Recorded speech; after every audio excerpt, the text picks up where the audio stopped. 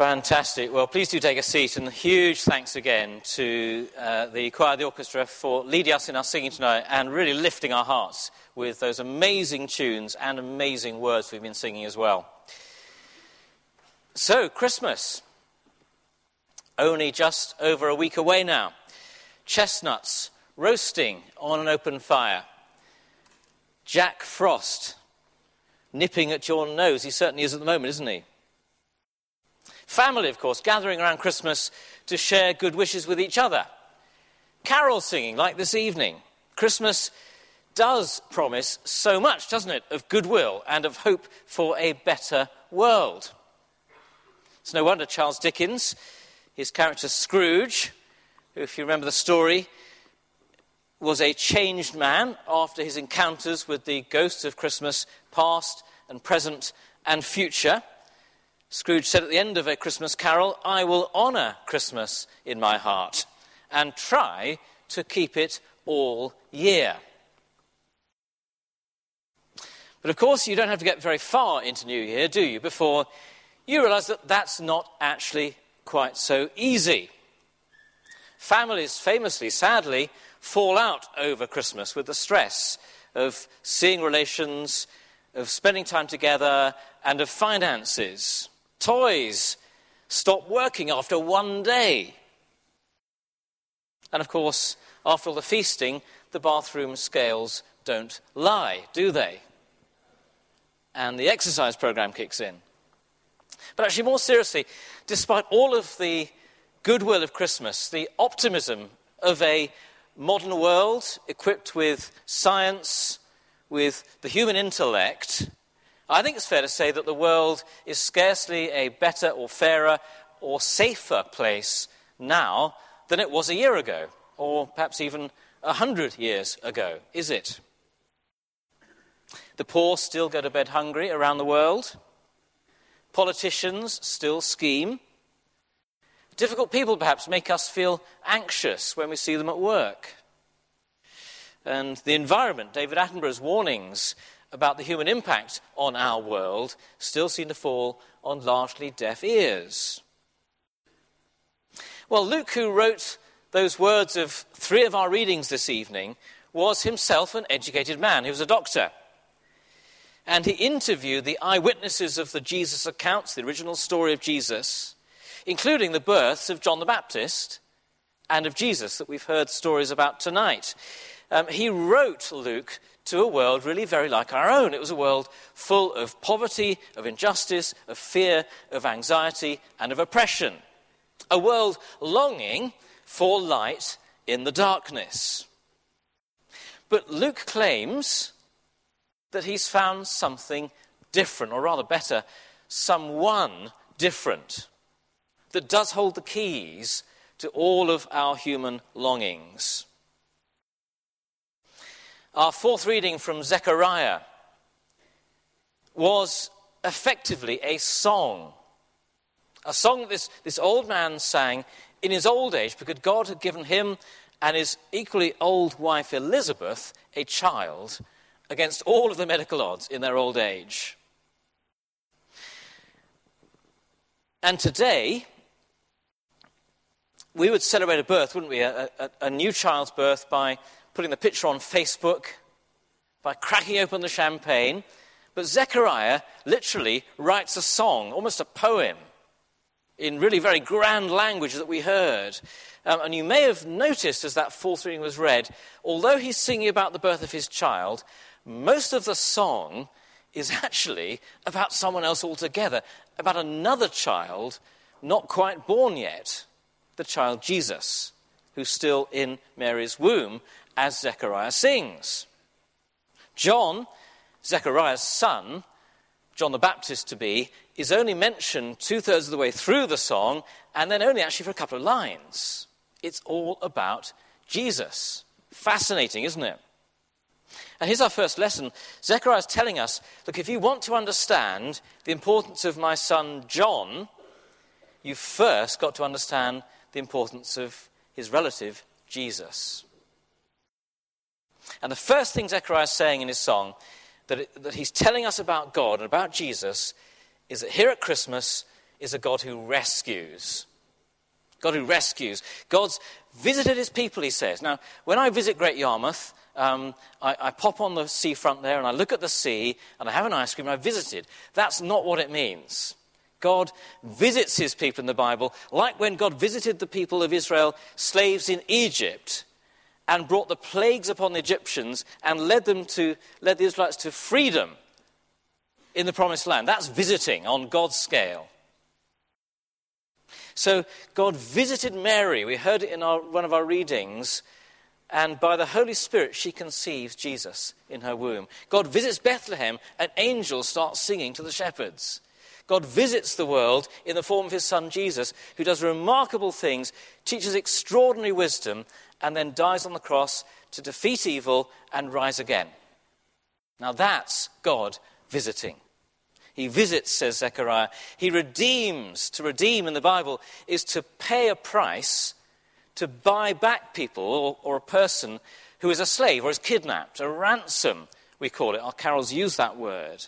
Jesus, he says, will give his life as a ransom, a cost, a price, his own blood, to win us back for God. God rescues. He raises up a horn of salvation, as Zechariah's other phrase.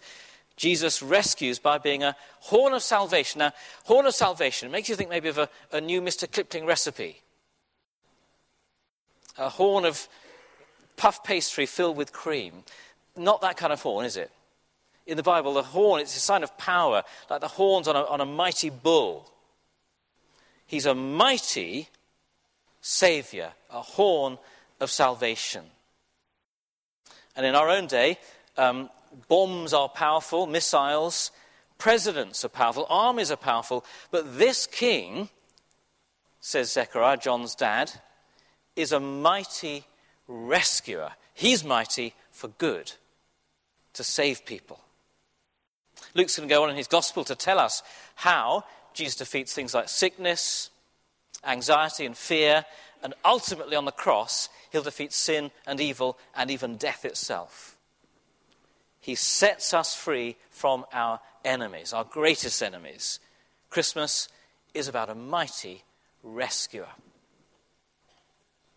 And that is great news, isn't it? We may be afraid ourselves this season of what the new year will bring. Perhaps people here are facing difficult medical diagnoses. What's the future hold? Or financial concerns. Or maybe just someone difficult that you've got to come back after New Year to face at work again. Jesus sets us free from all that we fear, all our enemies, even the greatest ones, sin and death. God has visited us, redeemed us, sent a mighty rescuer. But here's the second thing Zechariah says. God has also remembered. God remembers. He's faithful. God had promised his people centuries before that he would come to them and be their God and they would be his people. It was kind of a special relationship of trust and commitment. And it was called his covenant. That was in one of our readings, his covenant. But in Zechariah's day, centuries later, God's people could be forgiven, couldn't they, for wondering, has God let us down? When is God going to come good on that promise? He seems pretty absent to us. We don't seem like we're special to him.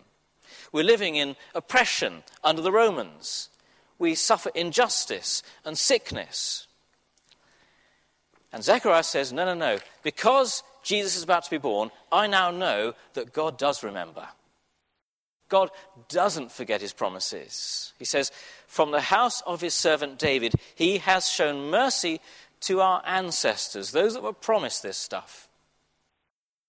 He's remembered his holy covenant to rescue us from our enemies, that we might serve him in holiness and righteousness.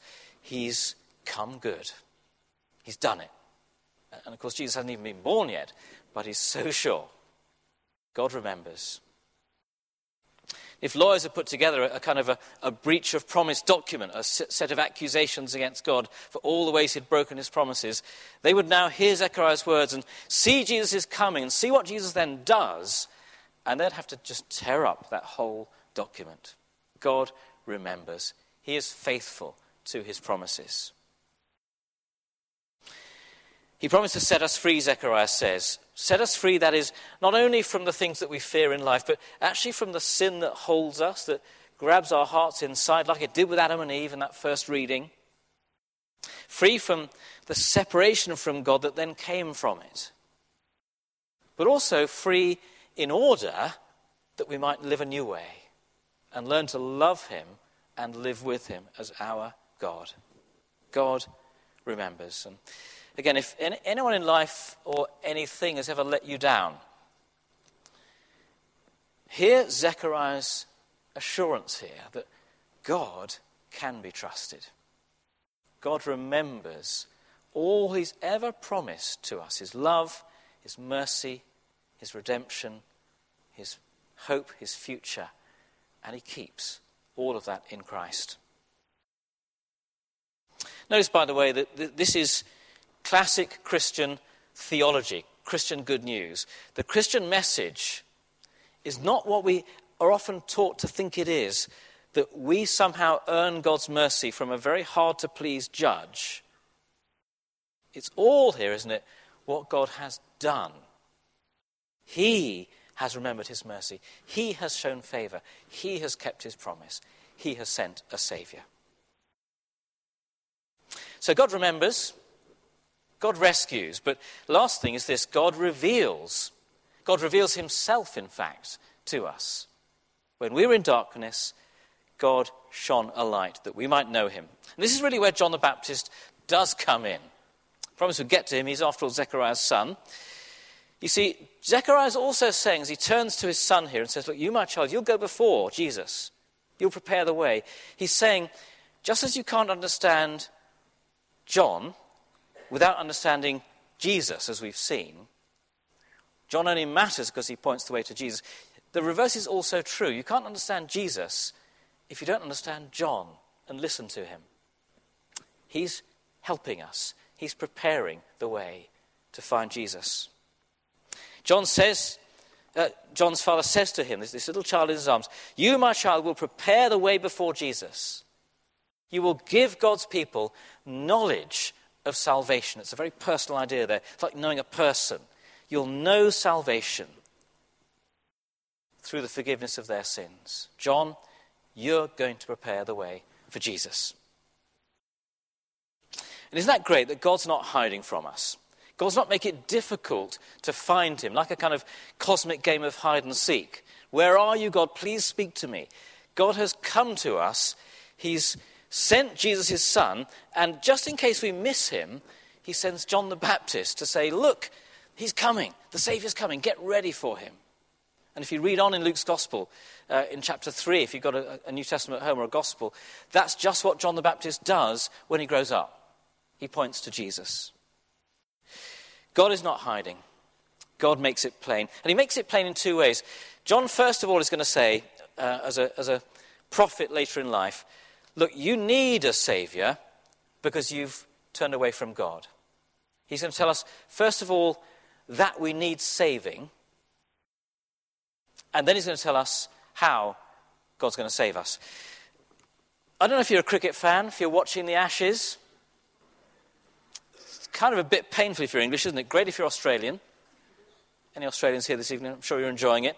But it's quite painful watching the poor old English cricketers. You know, they keep missing the mark, don't they? You know, the ball's skied in the air by an Australian batsman, and they've dropped it again.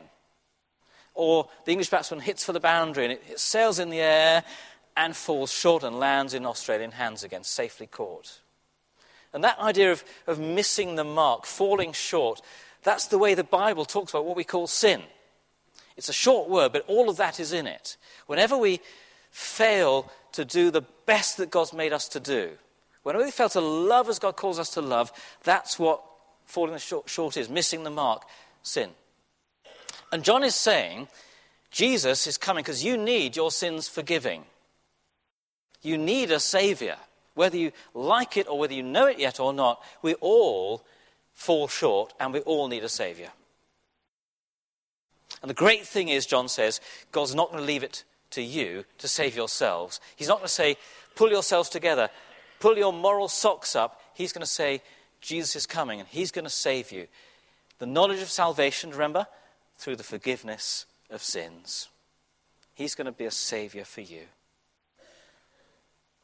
We've got a family tradition at home to watch the Queen's speech at some point on Christmas afternoon. Maybe not live, but we certainly watch it. We sit down and we all switch on and watch the TV. And a couple of years ago, you may remember, she said a wonderful thing. She said, God could have sent the world a general,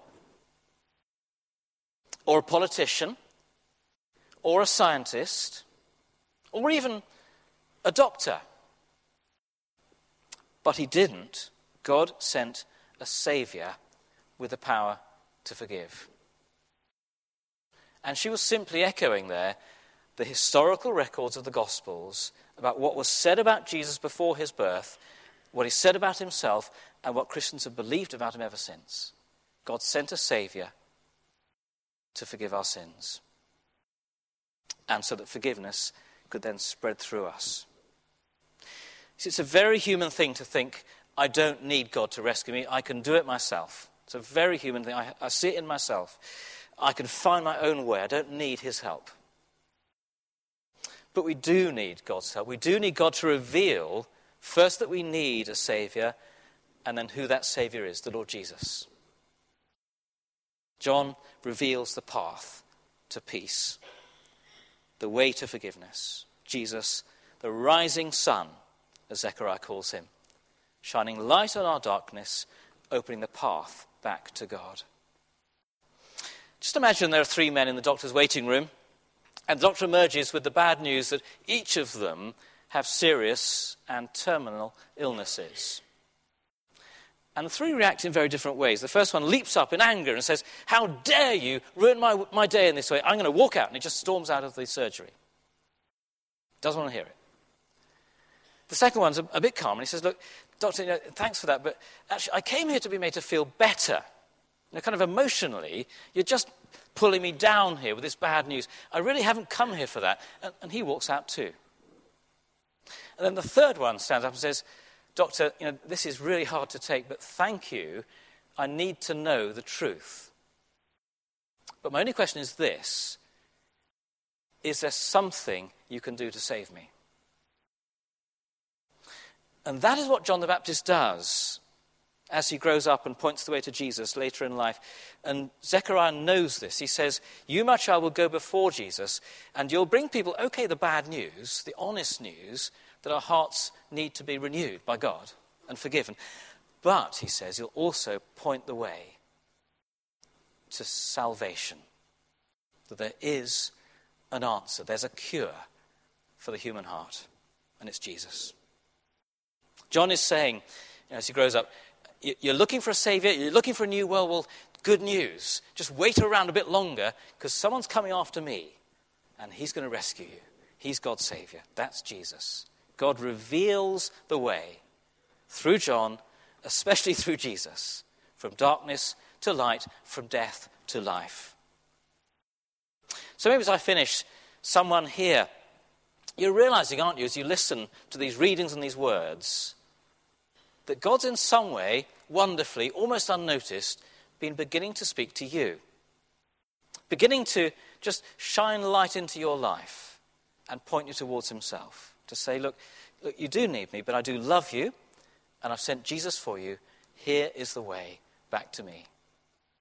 It could be that you've heard it through John's words or through the gospel reading tonight.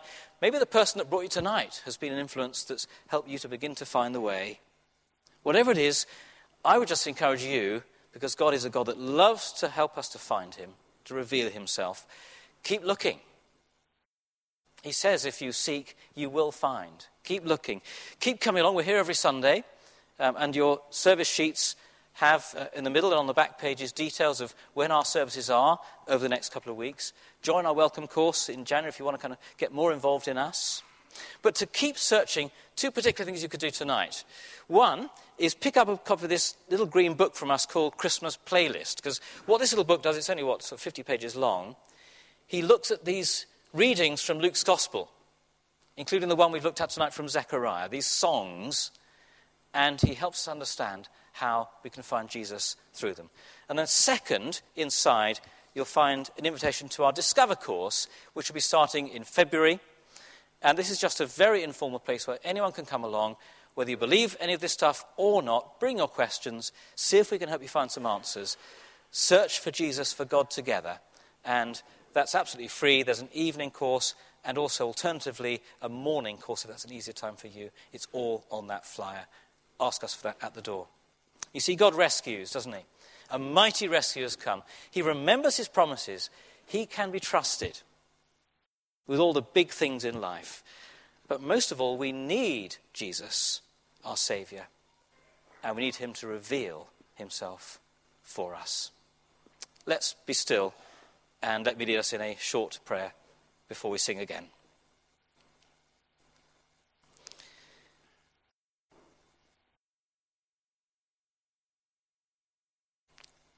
So we thank you, Heavenly Father, that you are a God of love and mercy, longing that we might find your Saviour Jesus, and so find you. Thank you for this service tonight, for the songs, the music, the words, the quiet, the prayers. Speak to us in the stillness. Speak to us through the gospel writings we've heard. And as we seek, as you promise, may we find. In Jesus' name we pray. Amen.